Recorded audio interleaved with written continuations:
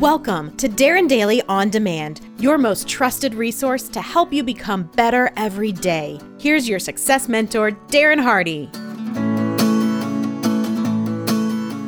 I came across a piece from a few years back out of the New York Times titled, "You'll Never Be Famous, and That's Okay," by Emily Estefany-Smith.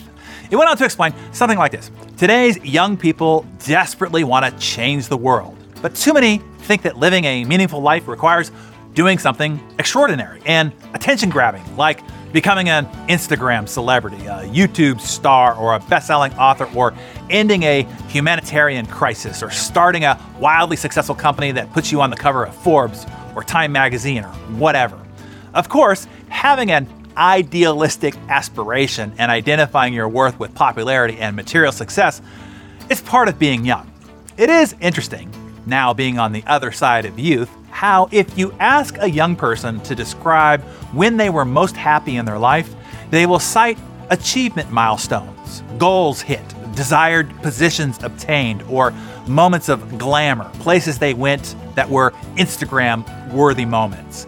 But if you ask an older person, they will describe moments of contentment and connectedness, ordinary moments that were made extraordinary by catching a flash of joy, a moment of inner stillness, or a deep, intimate conversation with a friend or loved one. Richard Rohr, who is a Franciscan friar and prolific writer, explains that we have two halves of life. The first half is focused around establishing your identity and experiencing and expressing your ego. It is mostly spent pursuing external gains. The second half of your life is spent pursuing inner gains, those things that fulfill a sense of significance, meaning, and soulful fulfillment. The most meaningful lives are often not the extraordinary ones. They are the ordinary ones lived with dignity. We all have the ability to touch the circle of people around us and positively affect their world. Psychologist Erik Erikson explained that a flourishing, meaningful life is one of generativity. The medical condition or definition of generativity is concern for people besides self and family that usually develops during middle age, especially a need to nurture and guide younger people and to contribute to the next generation.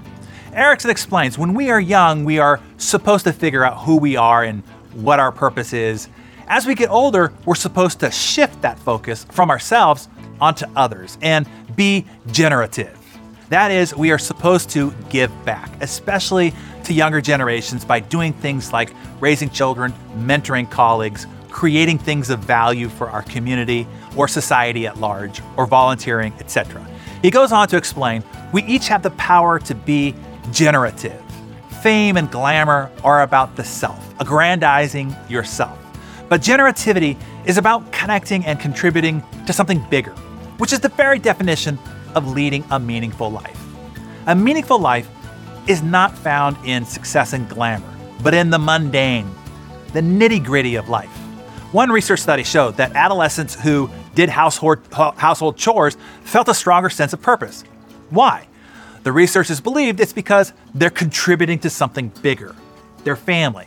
Another study found that cheering up a friend was an activity that actually created meaning in a young person's life.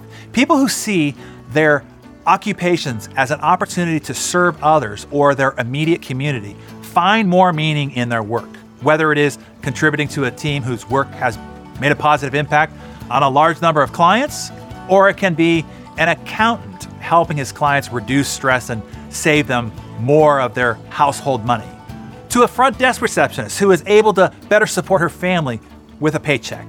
You see, I see too many people feeling unhappy, discontented, and anxiety-ridden because they haven't found their one true purpose, the one thing that will change the world. So I say to my younger friends, first of all, there is no one true purpose. Do whatever you're doing with purpose. That's your purpose. And secondly, a good life is a life of goodness, and that is something anyone can achieve, no matter your circumstances. You're gonna discover that wisdom in the second half of your life anyway, so you might as well get started on it now. And to my older friends, be sure that you graduated yourself into the wisdom of the second half. that life is not about the accumulation of success or moments of glamour. It is about those precious moments of contentment and connectedness and moments of contribution, helping others, fulfilling your soul by being of service and of value to others. That is the meaning of life. That is what makes life worthwhile.